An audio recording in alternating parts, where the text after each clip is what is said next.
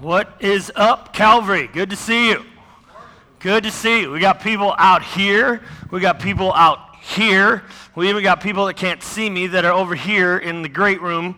And so hopefully they can hear and everything, though. We got people in the back room back there. And we have you online. And we're glad from wherever you are watching us today.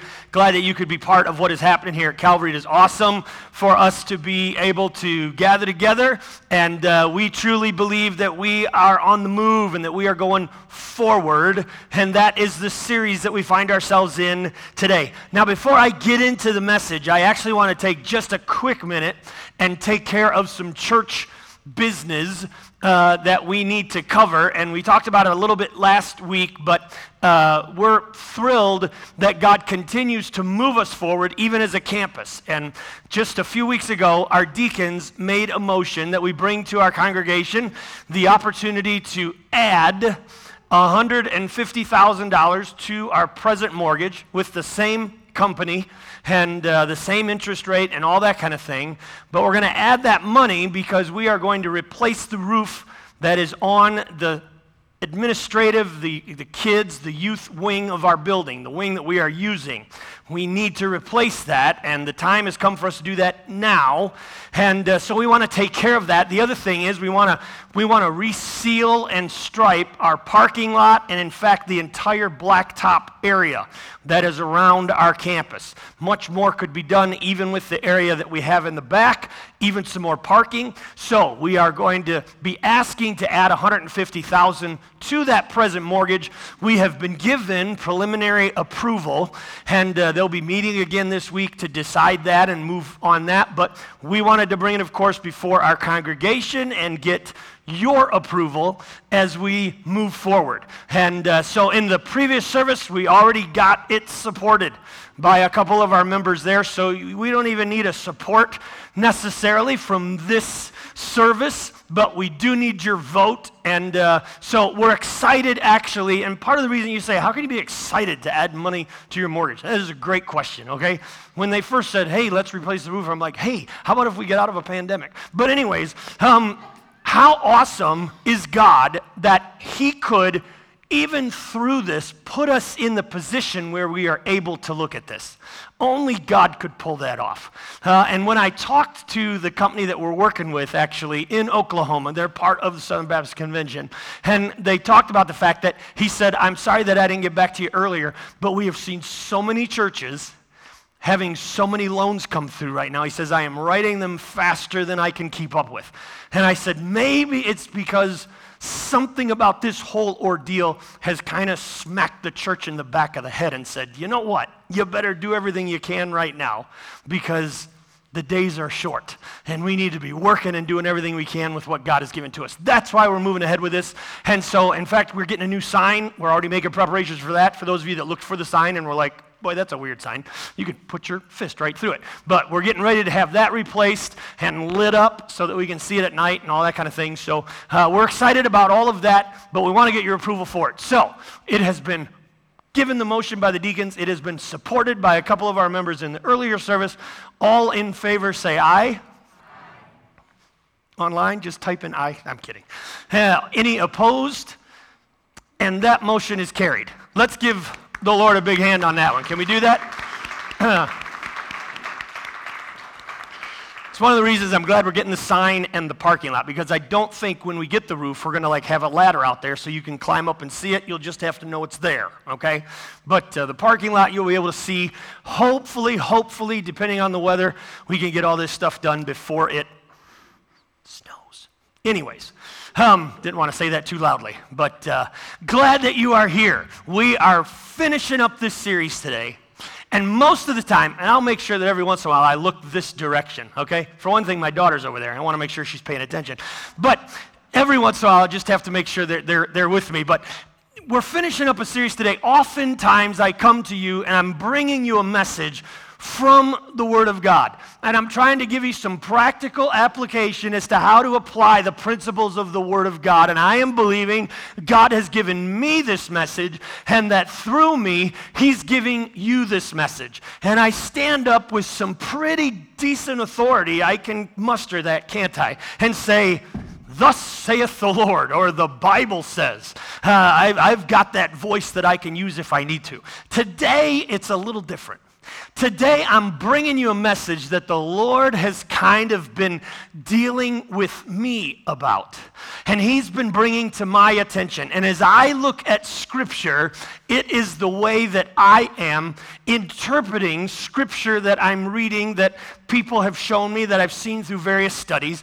And some theologians who are much smarter than me might look at that and say, well, I'm not really sure. And they could be completely correct. But I have a feeling that what I'm going to share with you today, I want you to just kind of chew on, talk about over the dinner table, pull it apart in your own life, look at the verses, and see if it doesn't apply to you. And here's where we're going today. Here is the bottom line thought. It's this: joy is a reflection of our connection. In a follower of Jesus Christ, joy is a connection, is a reflection of our connection. Joy and happiness, they're two different things. And we often say that, and again, I've said it with authority, but what's the difference? What's the difference? We want to get into that today. And so I hope that you will jump in with us as we wrap up this series. And actually, we're going to go back to last week and grab a point that we made, but we're going to tear it apart just a little bit further today. And if you've got a Bible, I want you to turn with me to Hebrews chapter 12. Hebrews chapter 12.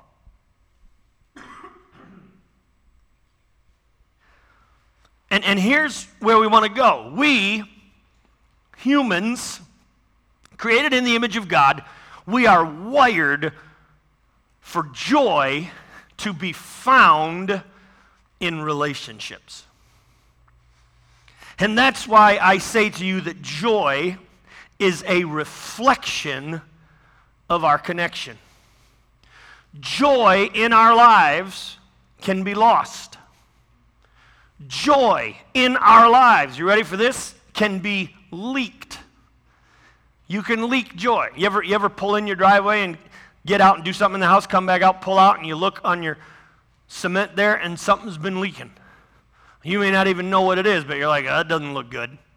You got to keep an eye on it. Why? Because you know that if you're leaking something important, it's not going to be long, and your car is not going to be running to its full capacity. In fact, there are some things that you could leak, and all of a sudden your car would not run.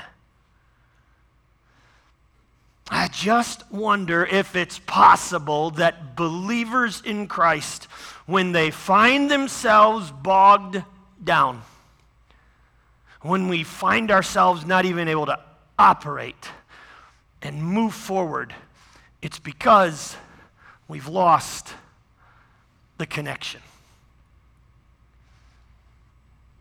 Joy is a reflection of our connection. Let me read to you Hebrews chapter 12, starting in verse 1. Therefore, since we are surrounded by such a great cloud of witnesses, let us throw off everything that hinders and the sin that so easily entangles us, and let us run with perseverance the race that's marked out for us, fixing our eyes on Jesus, the pioneer and perfecter, or the author and finisher, some of your translations might say, of our faith. For the joy set before him. For the joy set before him. For the, what's the next word? Joy set before him, he endured the cross, scorning its shame, and sat down at the right hand of God in heaven. Now, he starts chapter 12, verse 1 with the word therefore. Whenever you see a therefore in Scripture, you need to find out what it's there for. Oh, come on. There you go. Whenever you see it there, why is that there? The reason that is there is because in chapter 11, he has been giving to us what some people call the Hall of Faith. Not the Hall of Fame, although technically that's really what it is. It is the Hall of Fame of faith. It's men and women who have lived down through the ages, and their stories have been one of faithfulness and steps of faith in God.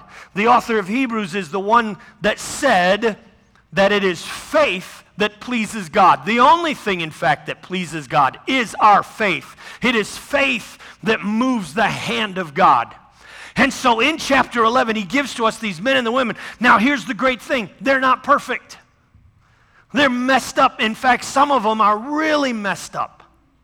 Some of them you might even look at and say, huh? How did they get a plaque in the Hall of Fame of Faith? But they're mentioned. And it is awesome to know that they're mentioned because that gives us hope. And he says, therefore, since this group, and in fact that chapter says the earth, the world, didn't deserve them. Why? Because of their faith. But he says this group, their job continues. Therefore, since these men, these women are in heaven, since this great cloud of witnesses is cheering us on, there are some awesome verses in Scripture that don't necessarily give great detail of heaven, but they are an encouragement, aren't they, to people who have lost somebody you love? They are of great encouragement to know that these men and women who died, they're up there right now cheering us on. And don't you think that every once in a while,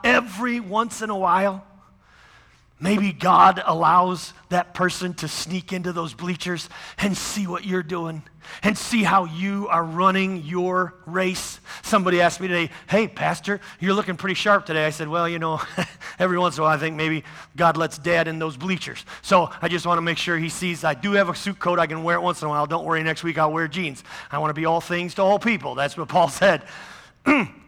But every once in a while, maybe God allows those loved ones to be in the stands to see what's happening in our lives. They are cheering us on. So the author says, since they're cheering us on, let us run the race that is set before us with perseverance, with endurance. We are not running this race as a sprint. This is a race of endurance. This is a race that keeps going. And to be honest, sometimes there's not a lot of highlights in a marathon, are they? I mean, have you ever sat down and watched an entire marathon race? Please, just don't even raise your hand if you have, okay? Because you need to get a life. But anyways, how boring. I mean, show it at the beginning and then show the end. That's what they do in the Olympics, right? They jump around to 6 other different sports, and then they'll come back 3 hours later, and here they come. It's a race of endurance. You keep going. You keep going. And there's a crowd of witnesses that are cheering us on as we run this race. So the author says, therefore, keep your eyes on Jesus. As we run this race of endurance, he says, why don't you get rid of the stuff that's weighing you down? You've never seen anyone, I don't think, run a marathon in a parka and snow boots, okay? That's just not going to work. They want to take off everything that weighs them down. And the author of Hebrews says you've got to get rid of, well, first of all, the sin. Let's be honest. There is some junk in your life that can easily keep you from running the race that God has called you to run. Get rid of that. But then he takes it a step further. He says, in fact, get rid of the weight that can easily be. Sometimes there's nothing wrong with that stuff. Some of it might even be good, but it's keeping you from that which is what? Best. It's keeping you from having the room inside you for God and His love and His joy to come in and be part of your life to spur you on through this race. During this isolation period, my wife had me watch a program, and actually I think it was introduced to us by our daughter, and there's this young lady named Marie Kondo. I don't know if you've ever heard of her, but she's I don't know what she is. She's a tidier upper, okay? But that's not really. She's got a show on HGTV, and we watched a couple she goes into these homes, and they're a mess, There's like 5 kids, and the closets are just a mess, and the dressers are a mess, and there's no room for anything, and she goes in and helps them to organize. Now, here's the thing. The first thing she does is she goes into the bedroom, she opens the closet, and of course, she's overloaded as all the stuff comes falling out of the closet. And she opens the drawer, and it's just all stuff everywhere. She says, take all this out and put it on the bed. So they take all the clothes out and they throw them on the bed. And I did this. I had way too much time during this pandemic isolation. I did this. I took my dresser and I poured it out in the bed. Then she says, take each article of clothing and hold it out in front of you and see if it brings you, wait for it, joy. I did not do this. Okay? Just want you to know, dumped it all out. Did not hold the article of clothing and find out if it brought me joy. I'm not sure that articles of clothing can do that. Neither is she. Do you want to know what she was saying? It's not the article of clothing, it's what the clothing represents. Where did you get that? Who were you with when you bought that? Where did you get that concert t-shirt? When was that? What time? What season of life? What memories does it bring back? And if it brings back some joy, then hang on to it. She even told me how I could fold my clothes. So I now fold them this way, and all my t-shirts sit up. You're like, you got a real problem. Anyways, I do, but can I tell you something? It ain't in the morning when it comes to picking t-shirts, because I can see them all right there. The joy is from the connection, not the connection to the piece of cloth, the connection to others that the piece of cloth represents. In fact, her website says our goal is to help more people live a life that sparks joy. And I thought to myself, maybe that should be the church's website motto. We want people to experience a life that is filled with more joy. And if Jesus had joy even on his way to the cross, then is it possible for us to experience the connections that are necessary to have that same kind of joy? And let me give you 3 quick points from this passage of Scripture. Number 1 is this: connection with Jesus is the foundation for joy. Connection with Jesus is the foundation for joy. Joy's foundation is when we fix our eyes on Jesus, when we begin to look in his direction. And if you have not established yet that foundation in your life, then today is the best day for you to take that step of faith and make Jesus Christ the Lord of your life and invite him to come in and be your Savior, because that is the foundation on which the rest of life, on which the rest of our joy is built. It's on him. So the author says, fix your eyes on Jesus. We have a little dog by the name of Esther. In fact, both of our dogs are named after biblical characters. One is named Hosea. He's a prophet. Esther is a queen. It's amazing how actually those 2 names fit them. They are not very spiritual, just so you know. But we have a little dog named Esther. Esther loves to go for walks. But here's the thing. Esther doesn't really walk, okay? I'm thinking, I see people in our neighborhood, in the community, out walking their dogs, and this is what they do. They walk with their dogs. It's kind of interesting how they just walk with their dogs. It's called a walk, not with Esther. Okay? Esther believes that she is part mountain lion. And when she sees a squirrel or a bunny, it's as if you're watching the National Geographic special and a pride of lions has just come across a herd of zebras, right? Have you ever seen them? And they just kind of inch slowly and their tails go straight out in the air? That's Esther. I'm like, are you sure this is a dog? And she just gets fixed. Now, the problem is Esther can be in the middle of a road, and a car can be coming. You want to know something? Doesn't faze her. People can drive by on bikes. The person walking her could be robbed. It's not going to matter.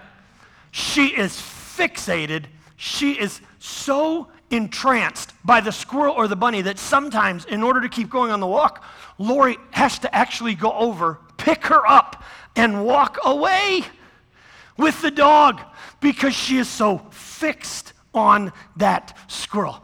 You want to know something? Esther's got the right idea.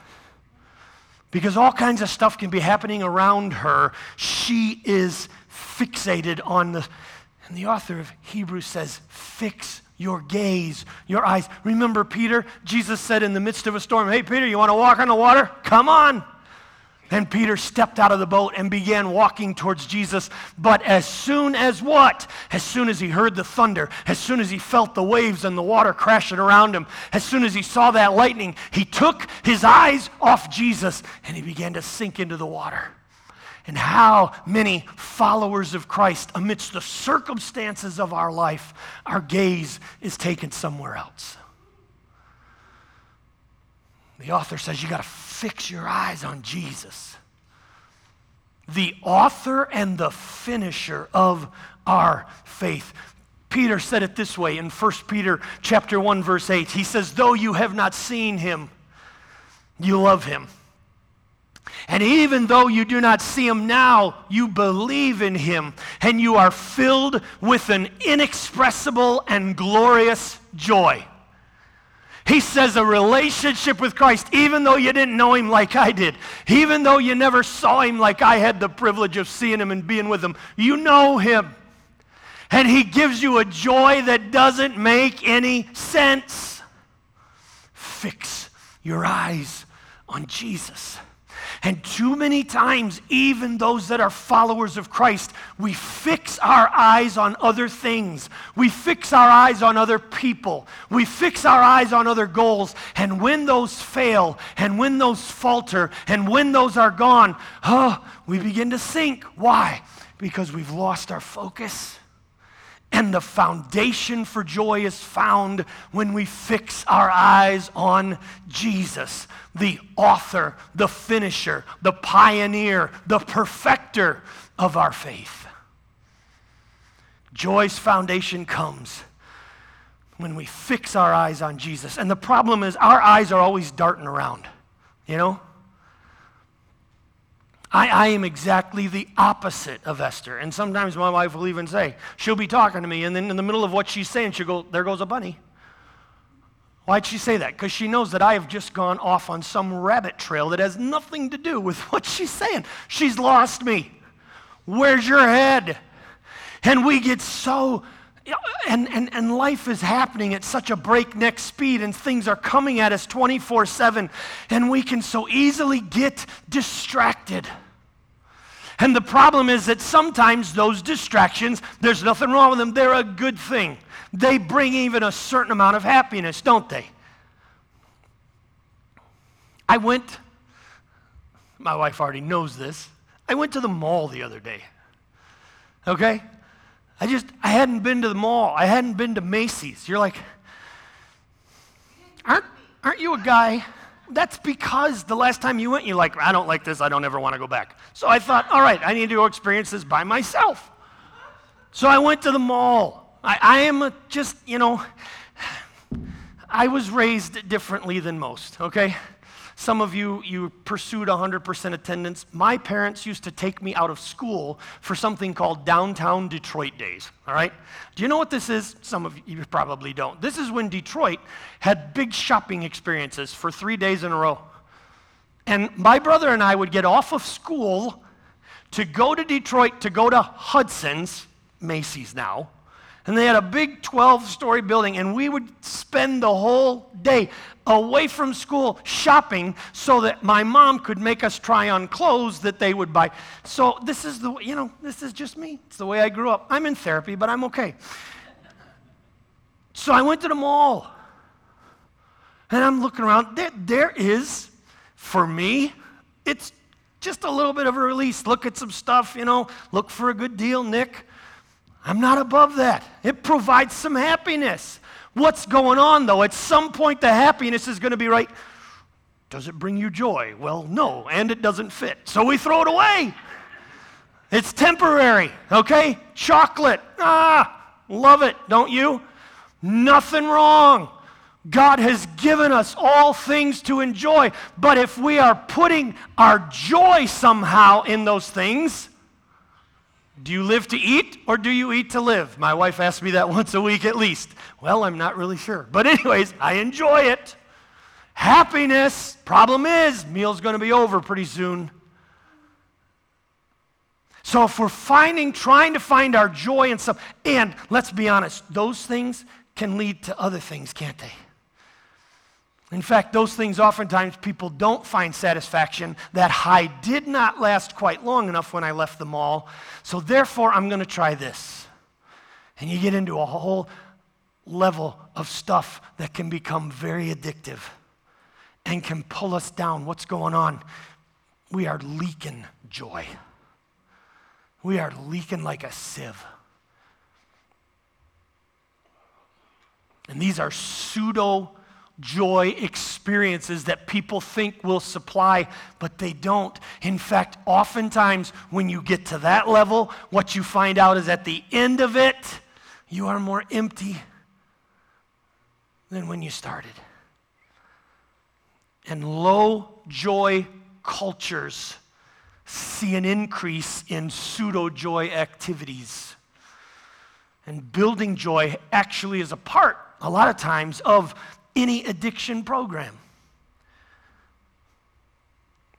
Got to keep your eyes fixed on Jesus. He is the foundation. Here's the second thing. Connection with others is the fuel for joy.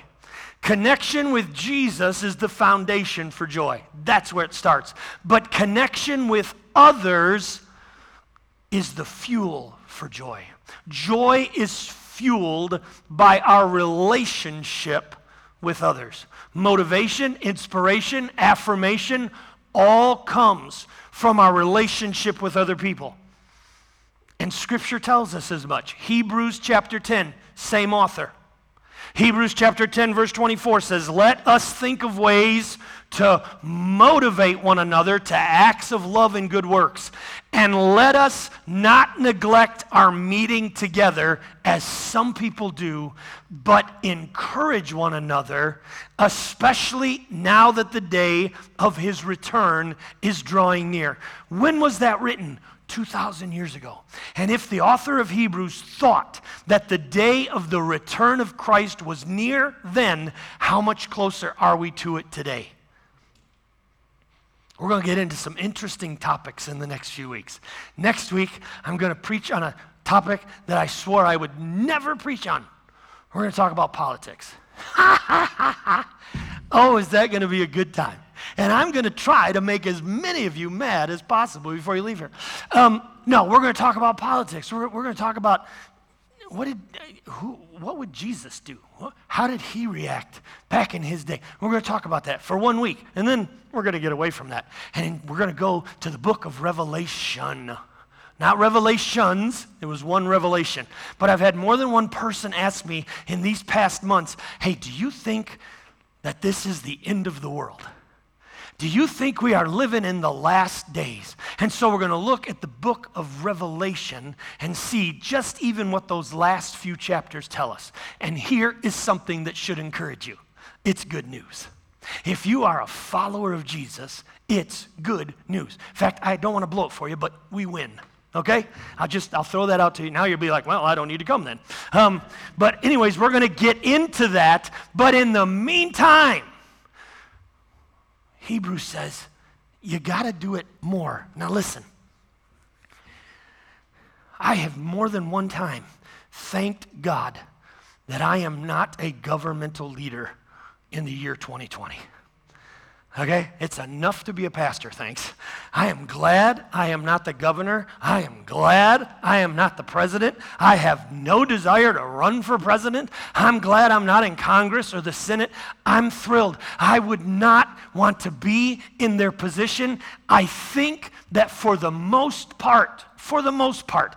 Every once in a while, yeah, things are driven by politics and all this. But for the most part, I think that they have made the best decisions with the information that was available to them. I don't really think any of them knew how this thing was going to play out and what they should do. I really don't. Now, we may get 2 years down the road, you may watch the PBS special, Corona, what you didn't know. And they'll share with you all of the things and we'll be like, I knew it. But I just think that for a lot of it was, so this isolation, for the time period where there were quite a few weeks where we weren't going anywhere. I mean, this building was tightened up and buttoned up and we weren't even coming into the office and everybody's working at home and that kind of thing. I think they were doing the best with the information they have. I think they were endeavoring to keep as many people safe as possible. So I am not discounting that. I also don't think it's how God intended for people to live. Okay? I'm just throwing that out there. Doesn't mean that we didn't have to do it for a time period, but it's not what God intended. Because at the beginning, God looked down at creation after He'd created paradise, perfection, animals, man, and He says, good, good, good, good, every day in a row until He creates Adam. And He looks down, and there's Adam, and He says, not good. All the women are like, yeah, He did. Not good. What's going on? He needs somebody to connect with. So He creates Eve. And Eve comes, and Adam says, yeah, now we got something going. And God says, very good. Now, here's the problem. Within one chapter of Scripture, this perfect family in paradise is blown to bits. And dysfunction has come in. Sin, guilt, anger, murder has already affected the first family. But God already had in motion a plan. I'm going to send my Son to reestablish the connection with me, but then He's also going to establish something called the church. And the church will be the family of God, so that even people whose physical families have fallen into dysfunction can find brothers and sisters in Jesus Christ with the same Heavenly Father. Now, has the church always done a good job of being that family? No. No. Why? Because we're part of it. We're all a mess. And that's why the Messiah came. And so the church is a messed up group of people. The idea is, though, we realize we're a mess and we come to connect together. And so our lives, our joy tanks are fueled by our relationship with others. Where does it start? Our relationship with Him. Maybe that's why Jesus said, love the Lord your God with all your heart, soul, mind, and strength, and love your neighbor as you love yourself. Because He knew the importance of that connection. And I know what you're going to say, Billy. I get what you're going, and yes, my tank, my reservoir of joy can be filled in connections with other people. But I got to tell you,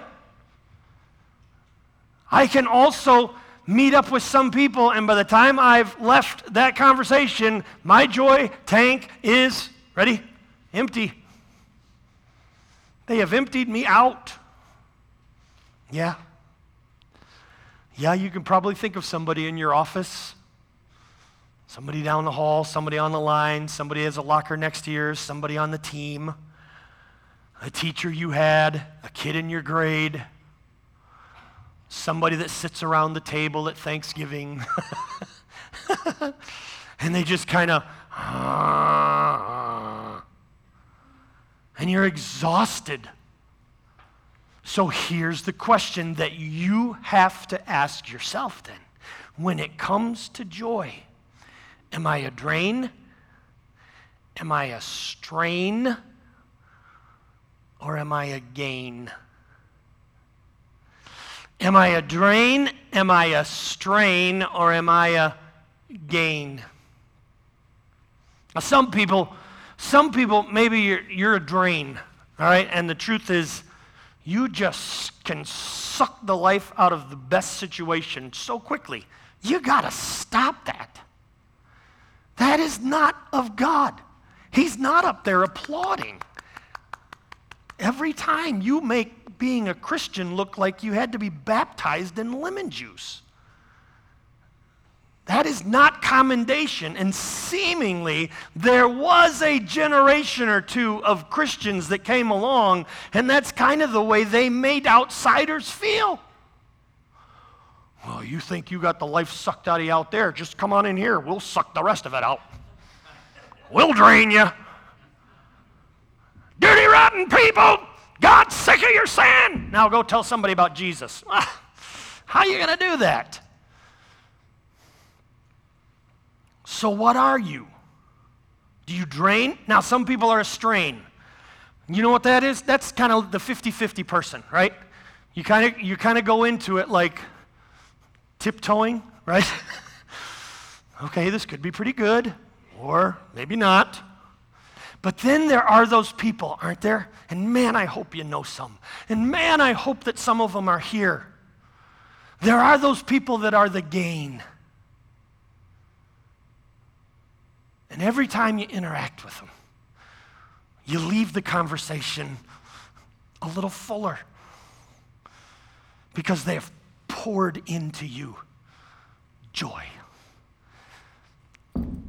God, I want to be that. And I'll be honest with you, when I was 25, I didn't care about your joy. I cared about mine. And my joy was so wrapped up in happiness, it's not even funny. But the older I get,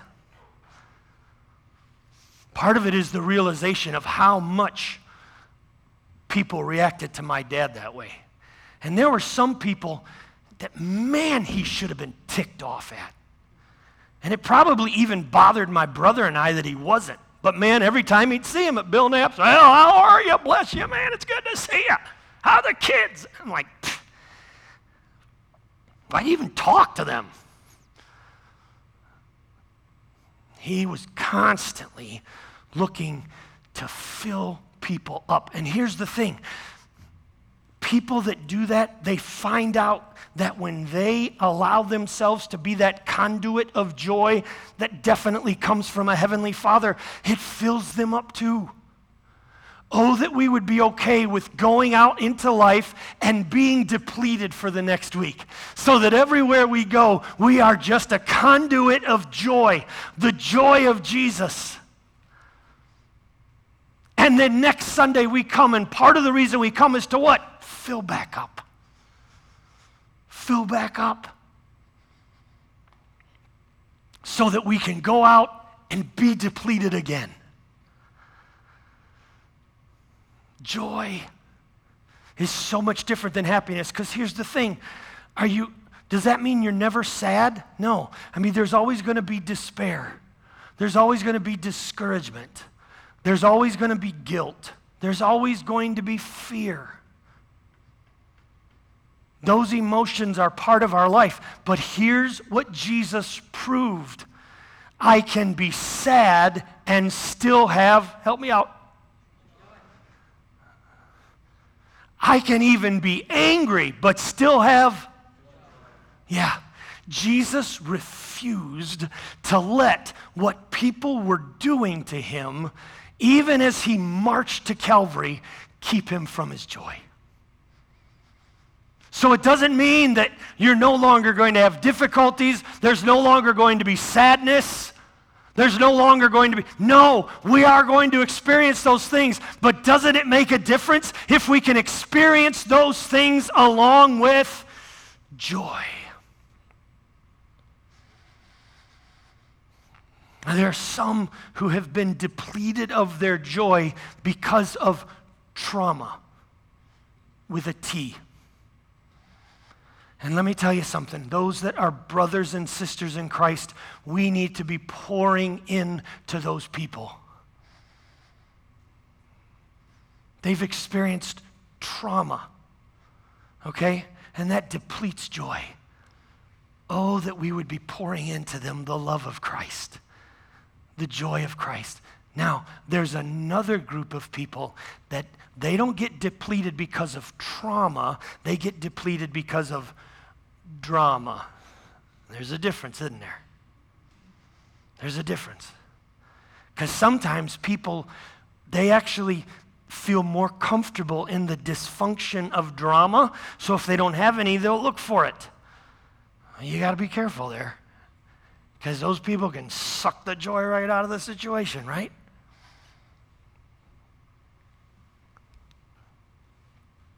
So let me share this with you, and then I'm going to share with the last point, and then we got to be done. I got to get you out of here. There was a study done, not by Liberty University, not by Moody Bible Institute, not by Cornerstone College. This study was done by the theological school known as Harvard University. Okay? That was sarcastic. Yeah, they're not really theological in their stance. Harvard University did an 80-year study. Started in the 30s, still continuing. Started with a group of men. Why just men? Because in the 30s, that's all that could attend Harvard. Then it expanded. It expanded to the offspring of these men. It expanded to women. It expanded to other people. It covered all degrees of socioeconomic background. And in this 80-year study, Harvard University came to this conclusion. Good genes are nice, and they're not talking about your Levi's, okay? They're talking about what you were created with. Good genes are nice, but joy is better. The 80-year study proved that embracing community helps us live longer and be happier. The Harvard study found a strong association between happiness and close relationships with spouses, family, friends, and social circles. Dr. Robert Waldinger, director of the Harvard Study of Adult Development, this is what he says. Personal connection creates mental and emotional stimulation, which are automatic mood boosters, while isolation is a mood buster. He said this, of course, prior to all of this happening. But I'll guarantee you that it will be years before we come to a full understanding of everything that we've been through and the effects of it. Isolation is a mood buster. The clearest message we get from this 75-year study is this: good relationships keep us happier and healthier. Social relationships, or the relative lack thereof, constitute a major risk factor for health, rivaling the effect of well-established health risk factors such as cigarette smoking, high blood pressure, blood lipids, obesity, and lack of physical activity. Chances of survival increase by 50%. That's Harvard. You know what they're doing? Personally, I think what they're doing, they're putting their stamp of approval on what God said. For the joy that was set before him. Can I tell you something? The joy that was in front of Jesus while he was walking up Golgotha's road was not a Big Mac and fries that he was going to enjoy a few days later. It was not the fish fry down at the local restaurant by the Sea of Galilee. The joy that was in front of him, are you ready for this? Was you. The joy that was in front of him was the reconnection of relationship that had been disrupted way back in Genesis chapter 2. And last week we touched on it, and in fact, they sang about it this morning.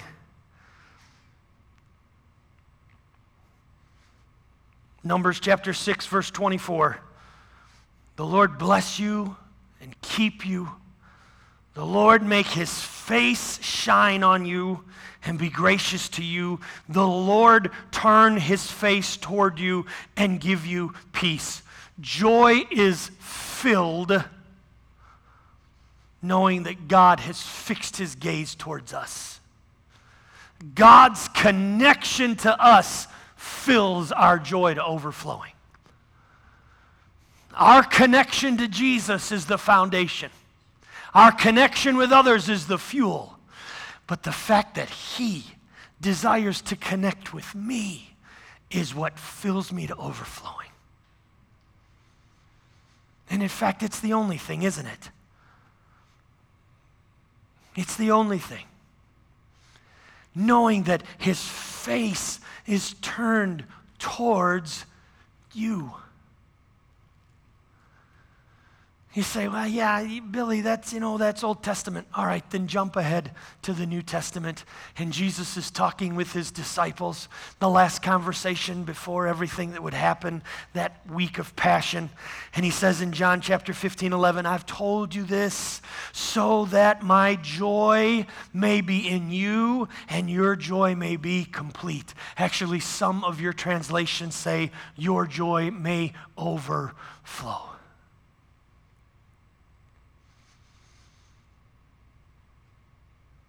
God looks for you, towards you, and His eyes twinkle with delight when He sees you. When He sees you moving towards Him. Remember that prodigal son who realized, man, my father's servants have it better. Maybe I'll just go and plead my case. And while he was still far off, Jesus said, the father had been looking for him and ran out to meet him. That's God.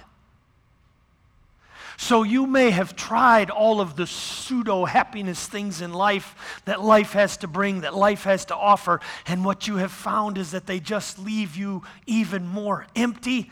God is still looking for you to turn towards Him because He's the only one that can fill that void in your life with His joy. And I know we got to be done, and so I'm wrapping up. But hang with me, even if you're online, hang with me for one more moment. I know that some of you, you're going through circumstances right now where you're like, this was not the message I needed. Because I am not joyful.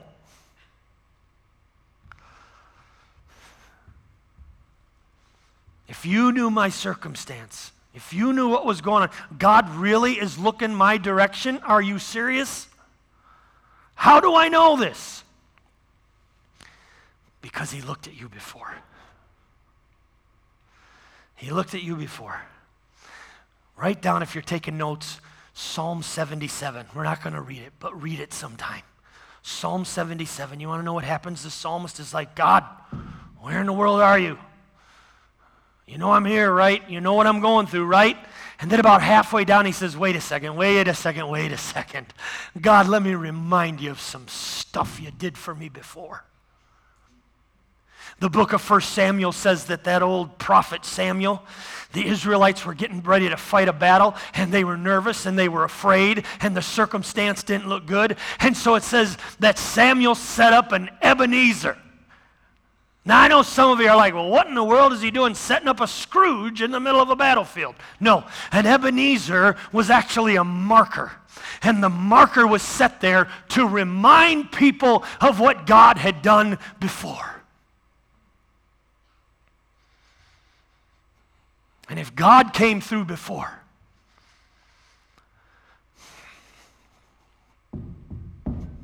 God will come through again. It may not be exactly in your timing. It may not be exactly the way you want it, but God will come through again. You know, I can't help it. I've thought this even during this week that I've put this message together. If God put a miracle building up one time, He'll put it up again. There's been one miracle that happened back in 1972, and my dad was a major part of that miracle, and he believed in God. Well, now I've got a brother that's got to be just a little bit nervous if it'll happen again. Oh, it'll happen again, because it was never really Dad's to begin with. It was God's. It was God's. Some of you have some kids, and you are concerned about them because they are not walking with Jesus.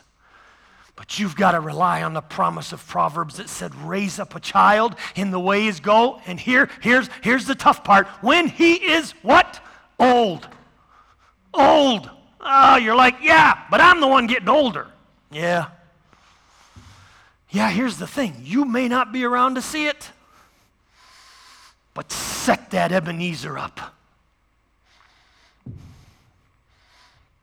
I've been reminded just in this past week, just in the past weeks, there have been so many times when I have felt sorry for myself during this time period. Have you felt that way? And understandably so. We're human, right?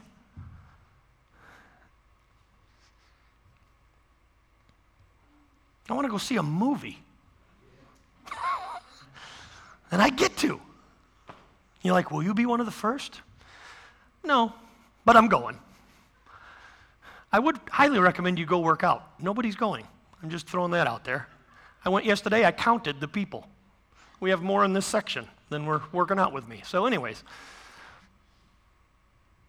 I mean, there are times when I can feel sorry for myself, and I can feel sorry for myself for far more than that. All right? And so can you. But when those times come, can I tell you something? Set up an Ebenezer. Remember what God has done before, because he is the same God yesterday, today, and forever. He's the same God. Listen, you get involved, okay? You can be involved, and we'll talk about this next week. You can be for a president or for a running person running in the other party. You can be an independent. Maybe you're a libertarian. We all want freedom. I don't know what you are. Get involved. Be excited. That's awesome. But don't for 1 second think that somehow if you don't get the results you think you're supposed to get, that God has somehow stepped away from the throne on November 4th. I'm getting excited again, Lord. I got to calm down. He's not going anywhere. If he's been there before, he'll be there again. And oftentimes, when we feel like God is distant in our lives, listen, he's not the one that moved. He's not the one that moved.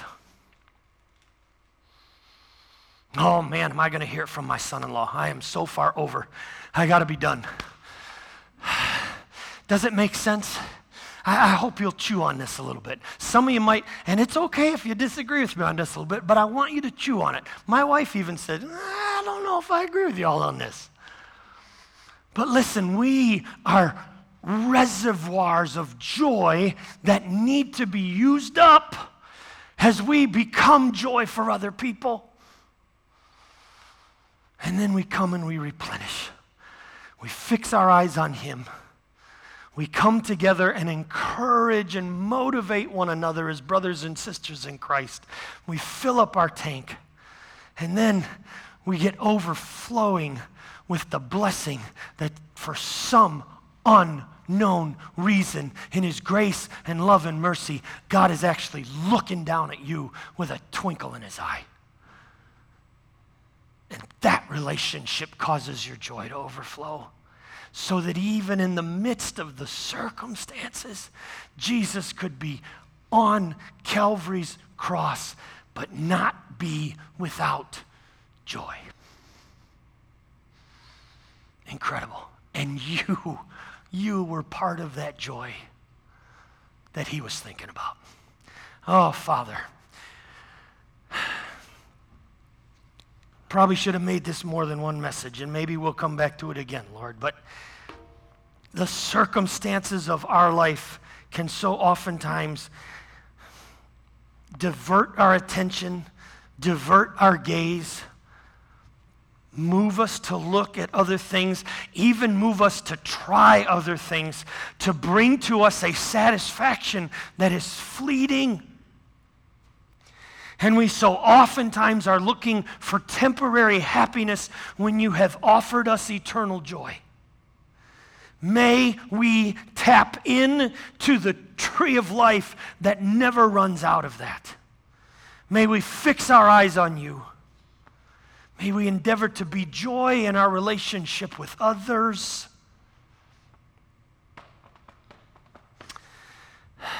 And may we rejoice in the fact that for some odd reason you love us.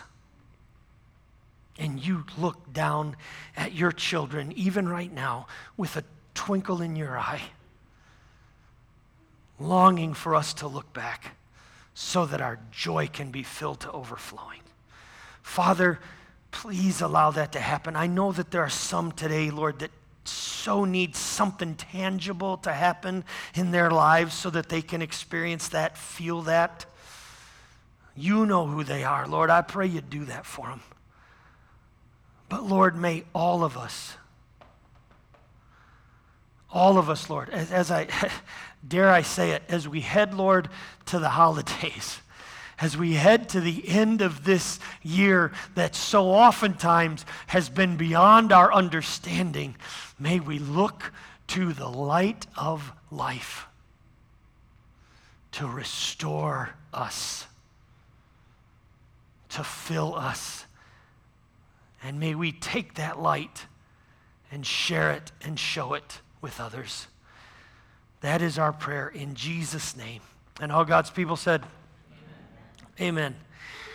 You know, if you're here, especially if you're here with us or if you're watching online and there's never been that moment when you've said yes to Christ, man, I would encourage you even right now in this moment just to simply say, Lord Jesus, be merciful to me, a sinner, and save me. And if you pray that prayer and mean it in your heart, just that quick, you'll become a child of God. And if you did that, then I hope you'd see one of us today before you leave and let us know. But if you're online, just tap that button that appeared on your screen and let us know that today you accepted Christ as your Savior. And know that we will be praying with you as you begin this new walk of faith with Christ. God bless you today.